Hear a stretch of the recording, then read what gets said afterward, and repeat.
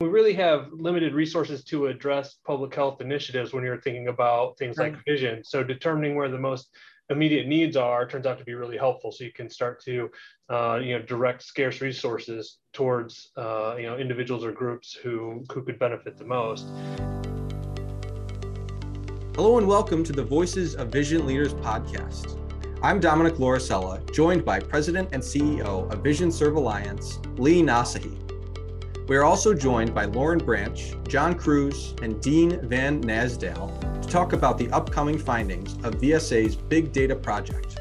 Welcome, everyone. Thank you, Dom. Welcome, everybody. It is nice to be with you, Lauren. Hello, everyone. I'm glad to be here this afternoon. Thank you. And Dean? Hello. Nice to be with you all today. Thank you. And John? This is John Cruz. I'm delighted to be here today. Awesome. Yeah, we're all thrilled to be here today and share with you one of the more exciting projects Vision Serve Alliance has been involved with in some time. And that is the Aging and Vision Loss Big Data Project. We embarked on this a few months ago, but it's been near and dear to John Cruz for some time. This is his brainchild. And the project is for us to provide a profile of people aged 65 years and older living with blindness and low vision based on state collected data. We are analyzing the Behavioral Risk Factor Surveillance System and the American Community Survey, two data sets that can help us get a much better idea of one of the largest constituencies we all serve, those organizations in the country who are related to Vision Serve Alliance and beyond. So with that, I'm going to ask Lauren Branch, who happens to be not just the CEO of New View, Oklahoma, a very important position, but she's also the chairperson of the Vision Serve Alliance board. Lauren, why did Vision Serve Alliance decide to undertake this project?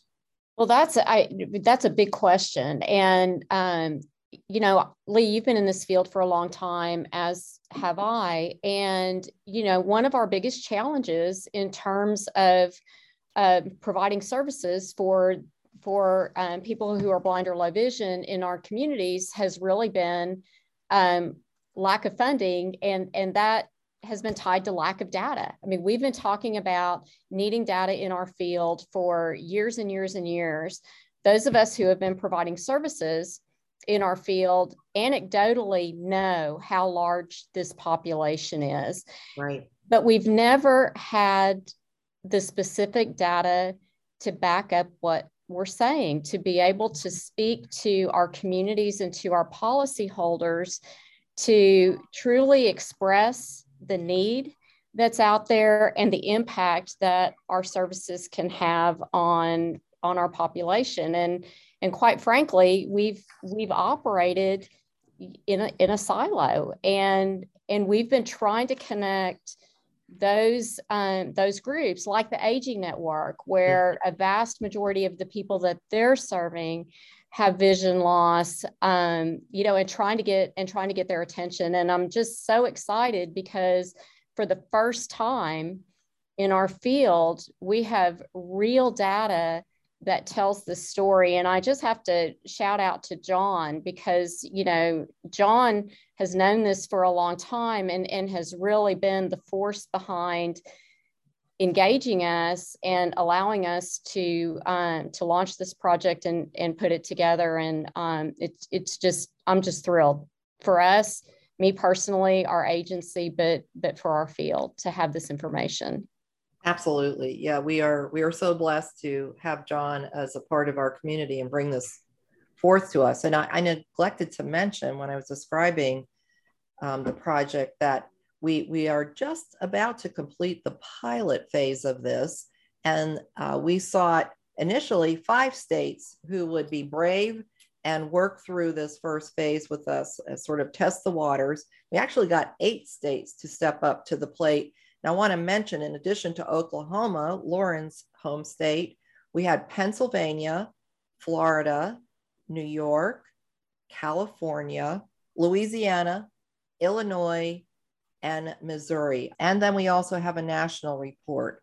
So each of the reports focus on the population, 65 years and older, people with blindness and low vision in each of those states. John, what's so unique or special about these particular data and reports?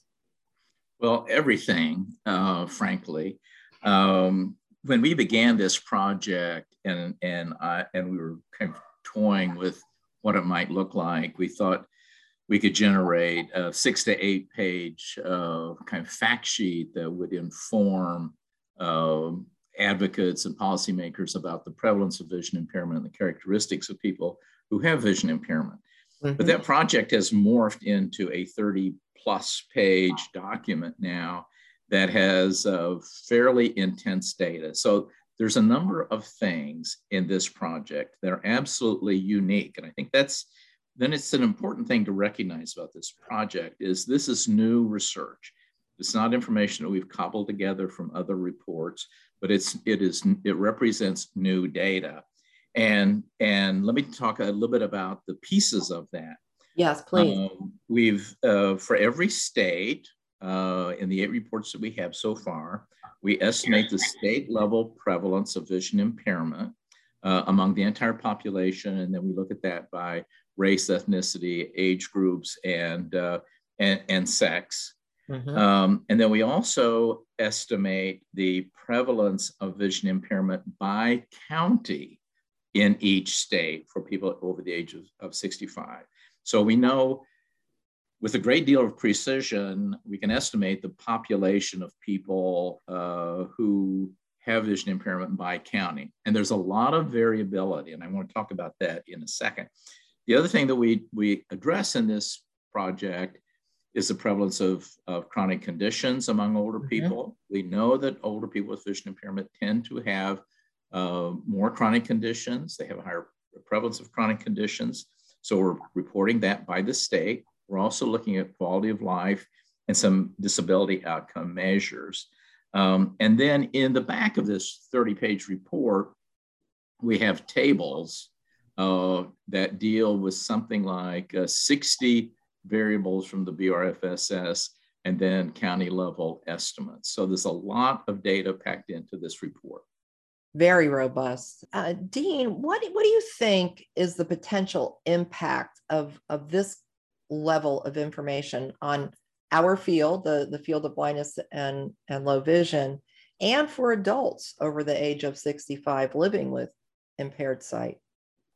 I think that's a really good question. I think the data are particularly important, but I think oftentimes the data are underutilized for a number of reasons.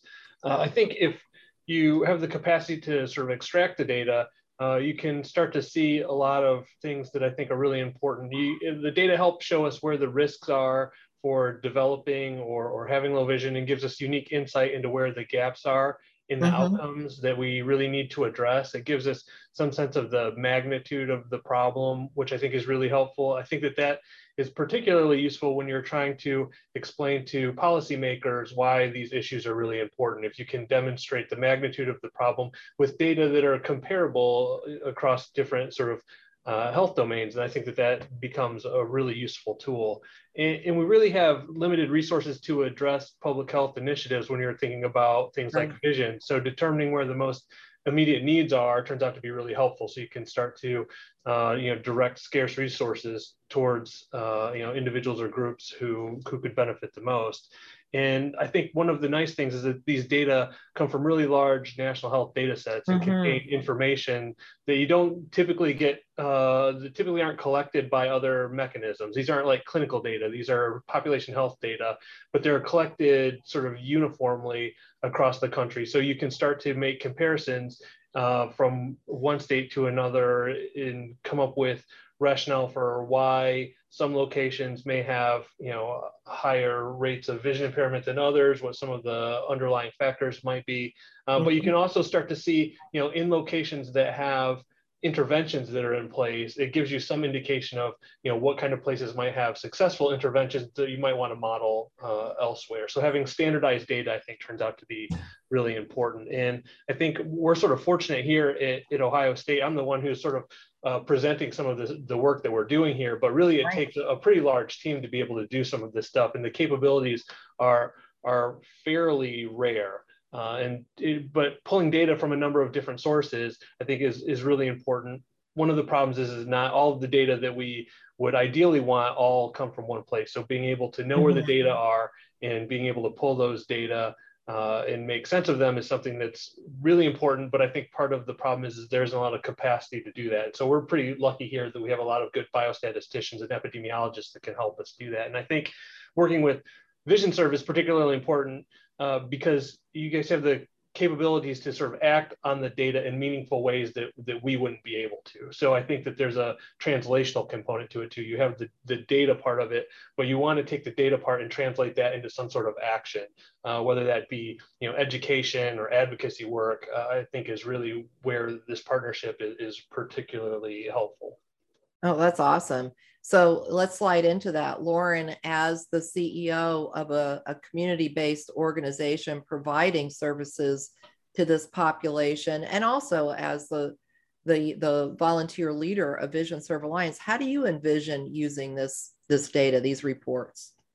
Well, I think exactly what Dean is saying. I mean, it gives us a backdrop to tell the story. I mean, here in Oklahoma, I mean, I've been pushing for a long time for, policy change and funding and, trying to beat the drum about, where vision loss is happening in certain populations, what the risk factors are, how to better identify individuals who are at risk. Anecdotally, based on information, we see that, African Americans have a higher prevalence rate. In Oklahoma, we have a large population of Native American Indians. Mm-hmm. We know that diabetes is more prevalent. It says to me that the incidence of vision loss would be tied to that as well. But, we've never had the data to support that. So it's enabling us to go into those communities that are at high risk and really show them, your constituents are at risk, and we can provide interventions that you can see through the data. There are correlations that, and inferences that we can make with the data to say, if we can do earlier identification, if we're addressing, the vision issues, then we can mitigate some of these adverse outcomes. And so, we're talking to policymakers.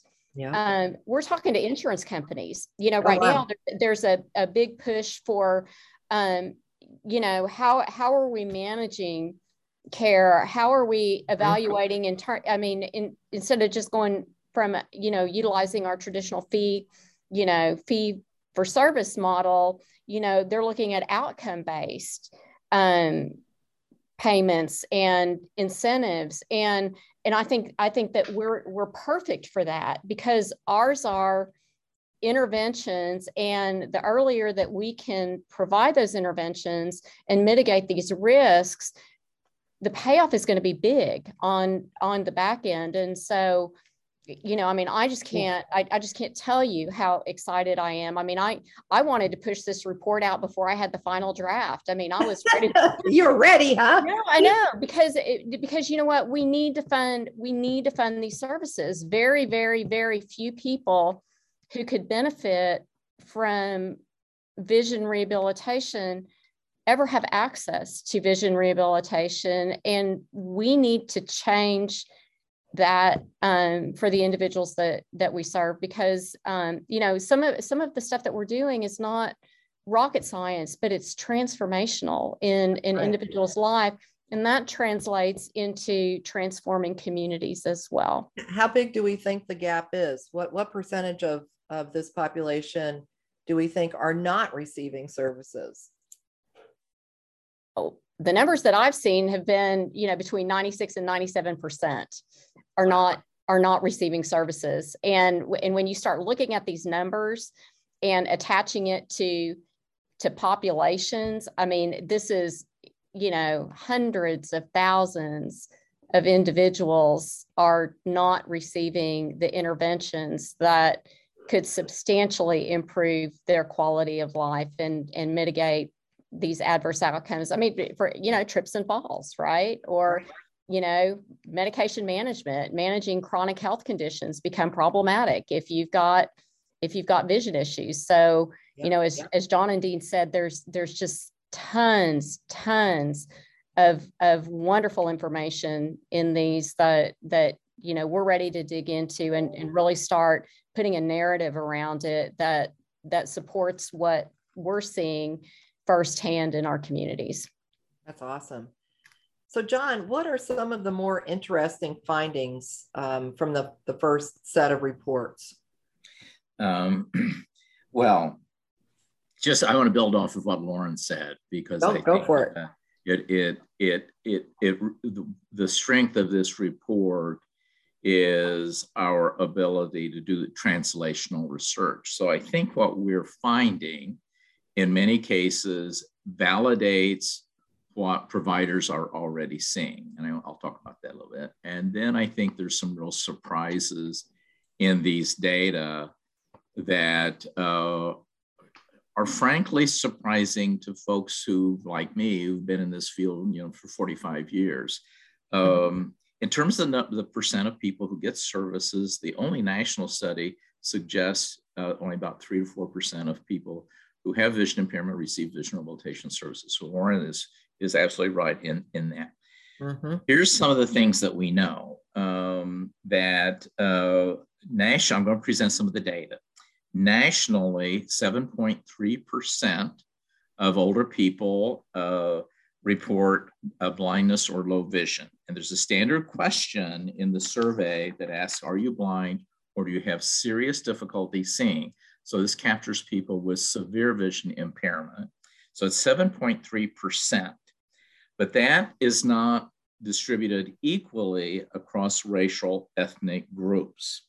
And so this survey, the BRFSS, samples 440,000 people. It's the world's largest telephone survey, and it's the oldest survey. And so among whites, the prevalence of vision impairment is about 6.1%. Among Blacks, it's 10.5%. Among Hispanics, it's 13.9%, twice what it is for whites. And for Native Americans, it's 14.2%. Wow. So Native Americans are 2.5 times more likely to report vision impairment than people who are white. In Oklahoma, it's 13%, and in Louisiana, 19% of Native Americans report vision impairment. That's a fifth. That's 1 in 5 older Native Americans reporting vision impairment. So those are some striking findings. Now, the other thing that we've found is that people who do research love the term variability. We like to see variability in the data. So while the national data suggests there's 7.3%, that prevalence varies dramatically from state to state. So for example, Illinois, so remember the national prevalence is 7.3%. Illinois reports 5.8%, and Louisiana reports 12.4%. So even within this country, the prevalence of vision impairment varies from state to state. Then what we did in this report is we drilled down to the county level, and we found even more variability. And I'm going to give an example from one state, Missouri, where I lived for a while. The overall prevalence of vision impairment in Missouri, 7.3%, about the national prevalence. But within the state, by county, the prevalence ranges from 2.6% to 21.1%. So there's one county in Missouri, where a fifth of the older people report severe vision impairment. Now, typically what happens, what we've seen, is that the higher prevalence tends to occur in more rural areas. And those areas tend to be under-resourced, typically. People are poorer in those areas, and they don't have access to healthcare, eye care, and virtually no access to anything that looks like vision rehabilitation. So these patterns begin to suggest the gaps that exist within states. Now, the other thing that I think has been a major finding for me in the report has been the level of poverty. Oh, yeah. And so, you know, when Lauren talks about vision rehabilitation, and when all of us were involved in this work, the core of vision rehabilitation is it's a knowledge base that we can transfer to other people, and I think we do that extraordinarily well as a field. What makes it complicated is that people have other health conditions that make it more difficult to provide those care. So you have diabetes management, falls prevention, and that those topics become embedded in vision impairment. They're all part and parcel of that. But here's one of the things that we learned. Nationally, 17% of older people, 65 years of age and over, report incomes of $20,000 or less. That's the national average. A lot of poverty among older people. But among visually impaired people, older people, the prevalence is 37%. Oh my gosh. Did everybody hear that? Say it again, John. Okay, so the difference is 17% to 37%, more than twice as likely. So older people nationally are more likely to have incomes of $20,000 or less. I mean, $20,000 is not a lot of money. Now, we also looked at that at the state level among the 8 states that we examined. And I'm going to use Louisiana as an example. The overall rate of poverty for older people in Louisiana is 19.5%. So just about what the national average is. But for people who are who experience blindness and low vision, it's 53%. Oh my goodness. 53% of older people with vision impairment in Louisiana have incomes of $20,000 or less. So that just means, I mean, think about the impacts of that. You can't afford Uber. Those, you know, rural communities don't have bus services. They don't have taxi services. You can't afford low vision aids and devices. You can't even afford a light bulb if you have an income of $20,000 or less. So those are some of the major disparities that we have discovered in this report that I do not think we consider these contextual issues of poverty and race as concerns that we address in vision rehabilitation. So the contextual issues are much broader and much more severe, and they need to be addressed not by vision rehabilitation, but by broad public policy that avoids poverty, for example.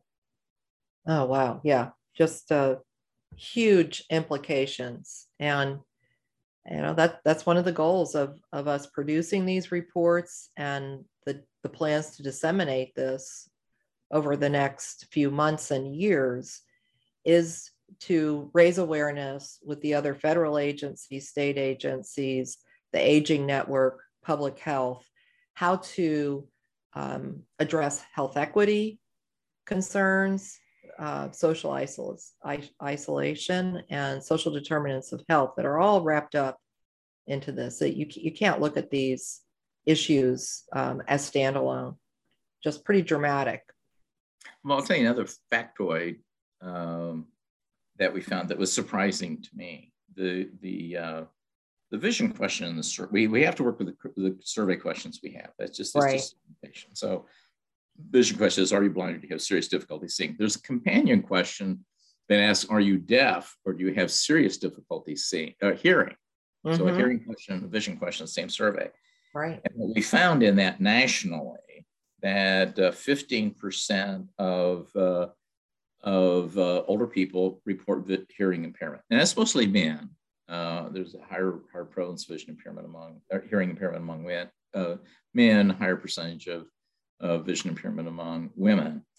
But of the older visually impaired people, 33% of people over the age of 65 with vision impairment also report substantial hearing loss. And that has incredible implications for just about anything. Right. The medical encounter, how you do vision rehabilitation. So a third of the constituency has hearing problems as well as vision problems. Wow, that is very important information we've not had documented for all of us before. Huge implications. So we've talked about some of the findings, the unique nature of this research. John, this kind of information doesn't exist anywhere else, right? It doesn't. I mean, I think that's the thing that we really have to stress about the report. There's, over the last, the 20 years that I've been a serious investigator, we've done a lot of work just to try to estimate the population and have surveillance systems that allow us to do that. And there's always weaknesses in that kind of work. But typically what happens in the investigations is that they will characterize the entire population, people 18 and over, people 21 and over, just as adults. But the fact of the matter is that older people over the age of 65 are different from people who are 20. Mm-hmm. And so we've never had this level of data ever that has examined people 65 years of age and over across these variables that we've identified, and in terms of prevalence by state and by county. It's never been done before. So this is all original research. And what I have to reflect back on then is Dean and the team that he has at Ohio State, because there's simply not I call it intellectual muscle that allows us to examine multiple data sets, code those data sets, know where to find the data, right, and then make that available and then translate that in a fashion in one document like this, mm-hmm, that allows policymakers and advocates to have all this information in one place to help make decisions. Yeah, Dean, you touched a little bit on the unique position of Ohio State to work on this with us. I'd like to invite all of you one at a time to just talk about how important this particular partnership is. The Ohio State University and VisionServe Alliance, and Dean, you and John yourselves as individuals, you are the intellectual muscle that is enabling, empowering the creation of this information. And it's really special and unique, just a wonderful opportunity. So can we talk a little bit about why this is such a unique opportunity, the perfect storm in a good way? Well, I think that part of it is that we all sort of occupy different spaces when we're thinking about public health initiatives. You have sort of the epidemiology aspect of it, you have sort of the policy development, and then you have sort of the interventions.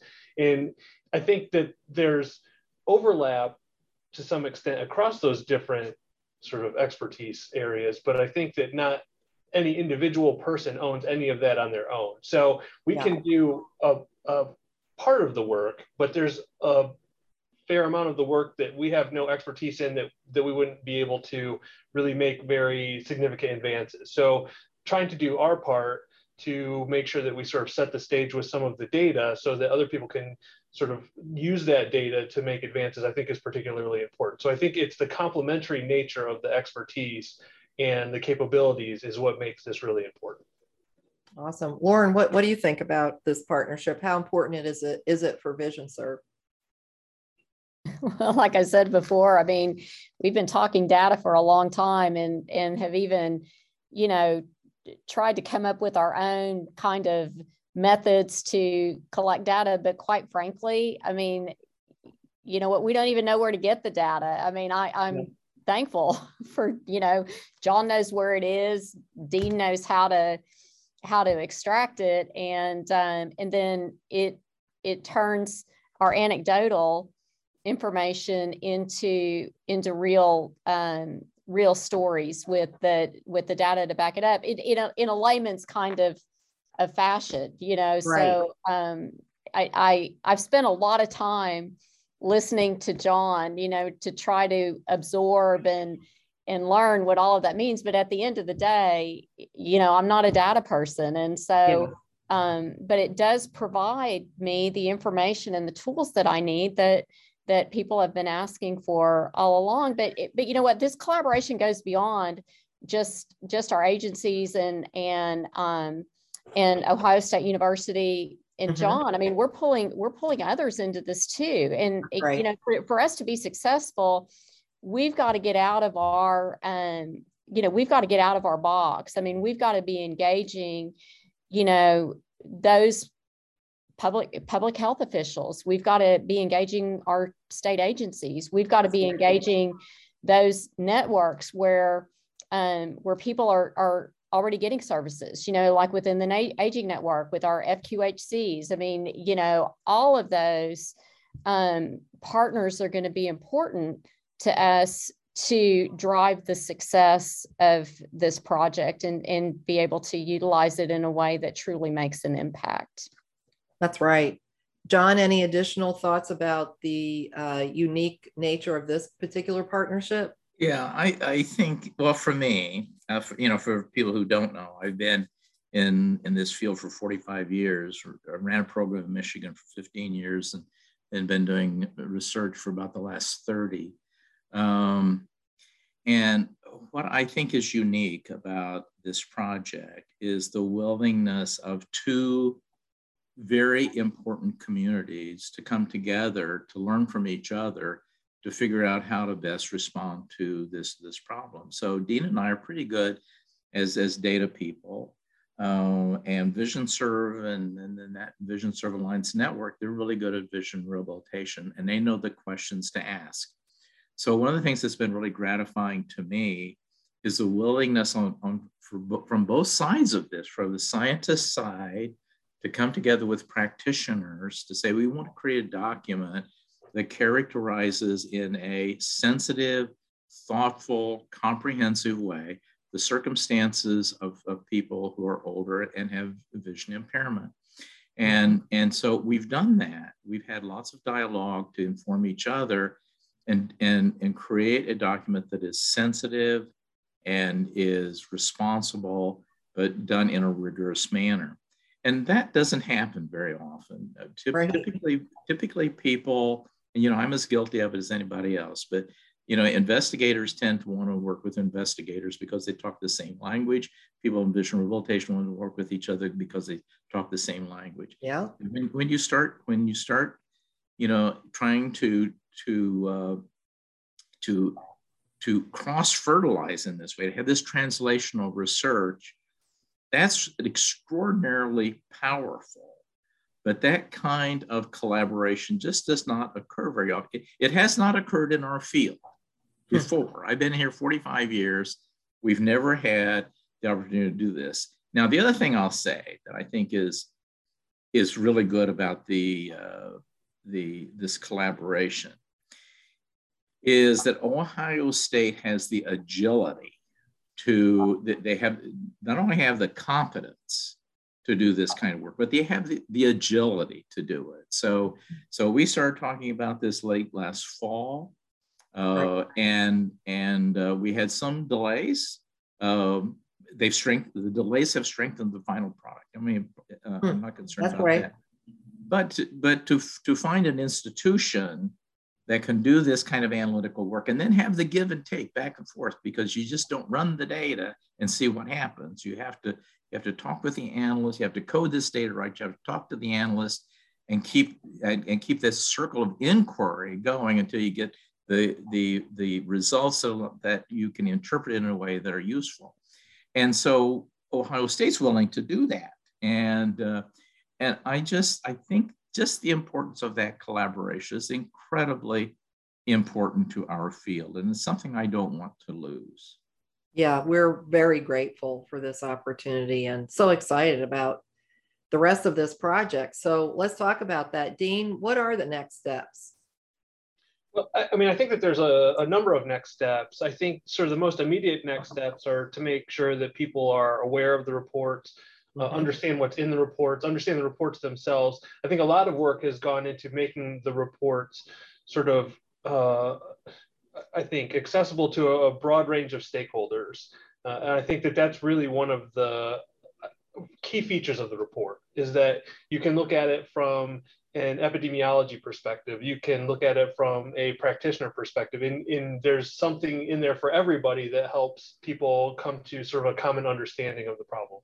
And I think that making sure that people read the reports and understand the reports and use the data for education and advocacy is probably the most immediate first step for the states that we have reports for. I think each state is unique when you start to look at the data. And I think that that is a good indication that more reports probably need to be done so that people can advocate in all 50 states, not just the 8 states that we've started with, because I think that the circumstances are going to be different across states. The population distribution is going to be different across the states. If you look at what's happening, I'm in Ohio, if you look at the distribution in Ohio of vision impairment, you see that there's also geographic disparities. And so making sure that people understand that, particularly in populations who are at greatest risk for poor health outcomes, things like falls, is something that I think is where I see the future of this project going. I think starting with the 8 states is really great. I think expanding it, hopefully all 50 states someday will have reports for them, but just making sure that people understand and use the data, I think, is really what's going to be key. Absolutely. Well, yeah, not hopefully. We are going to do all 50 states, right? I think that that'll be the case for sure. Yeah. And we talked about these first 8 states and the national report being just about finished. We will be unveiling them, if you will, during Vision Serve Alliance's Executive Leadership Conference in Tampa on April 4th. There will be a press release, and those reports will be available through Vision Serve Alliance's website. I'll give you that in a few minutes. But we are now ready to start lining up the next cohort of state reports. So we'd like another 10, 12, 15 states that can support the project, because we need to secure funding for this as well. This is a collaboration in that sense as well. We have about 25, 30 organizations that stepped up to fund the first 9 reports. And we're continuing to look for that financial support and the states that are interested in moving forward and being part of the next cohort. So if you're out there in a position, a policymaker, a decision maker, interested in this for your own state, please reach out and talk to us as soon as possible. We want to get your state lined up to be able to run this data and create the report for you. So final thoughts, guests, Dean, John, Lauren? I think my final thought is that, these first 8 states, I think a lot of work has gone into the reports. I think that they're a really outstanding template for other states going forward. So I think that really all of the work that's gone into it, I think John had originally envisioned something that was much more sort of limited in scope, but I think that when he started to work on the projects, he, I think, realized the potential impact. And so all of the work that he's done to really sort of make these reports sort of more robust is something that I think is, that expertise is extraordinarily rare. So I think that he's really done Absolutely. a good job with sort of thinking through and developing a lot of the work that's gone into this project. Yeah, his passion is unmatched. John, anything? Thank you for the compliments. I appreciate that. I think what's important about this report as well is that, it's what we do with it now. Mm-hmm. And so what this report does, it gives us a scientific foundation to do advocacy. So this report, I think, could be shared, the entire report could be shared with, say, the Department of Management and Budget within the state. They would want this kind of granularity. But there's other pieces of it that users can just filter out. So there's a good bit of information about depression, for example. And we know that behavioral health is a huge gap among older people generally, but certainly among older people who have disabilities. And so just that there's some data elements in there that we can pull, an advocate can pull to make a case for those specific kinds of concerns. And so I'm really looking forward to see what happens when these reports get into the hands of advocates who can fill in around the data that we've created to tell the powerful stories, to talk about what vision rehabilitation does, and to show the outcomes and the dramatic effects that vision rehab has on people's lives. And so this is one piece of a very important initiative. And I think, frankly, it has the opportunity to be transformational in vision rehabilitation. I think so too. Lauren? So all I'm going to say is that I just think it's tremendously important for us to get this project across the finish line. Mm-hmm. And, as Lee mentioned, we participated in the first round and were included in the first cohort. For the data that we're getting and the impact that this could make, the investment is really small per state. And I think that that's an important message because, for aggregated, it looks like a big number, but honestly, it comes down to about $10,000 a state. And that is a very, very small investment to make to get the information for us to really be able to move this forward in a meaningful way. So I would encourage you, if you have the resources, to reach out and participate in the project, because if all of us participate, our individual investments are going to be really small, but have the ability to impact hundreds of thousands of individuals across the country and more. Thank you, Lauren. Well, we're going to close out this discussion, letting all of our listeners know that there will be additional opportunities to engage in this discussion and much more to come in terms of learning about these reports. So first of all, we will be providing a session and unveiling these reports at the Vision Serve Alliance Executive Leadership Conference on April 4th in Tampa. We will be recording that session, so if you're not able to join us in person, a few weeks after the conference, that will also be available. And the reports will be available for you to view and download through the Vision Serve Alliance website after April 4th. And that website is www.visionservealliance.org. And we'll have it prominently displayed on our front page how to access those reports. And you can also get in touch with me, Lee Nasehi, at Vision Serve Alliance through my email. My email address is LEEN. So it's my first name, LEE, and my last initial, Lean, at visionservealliance.org. And we'd love to hear from you if you have specific questions of Dean, of John, of Lauren. You can let me know that as well, and I'll get that to you. They'll all be at the conference as well, so hopefully we'll see some of you there, and there will be many other opportunities to follow. Thank you all for joining me today. Lauren, John, Dean, it was awesome, and looking forward to finishing out this project together.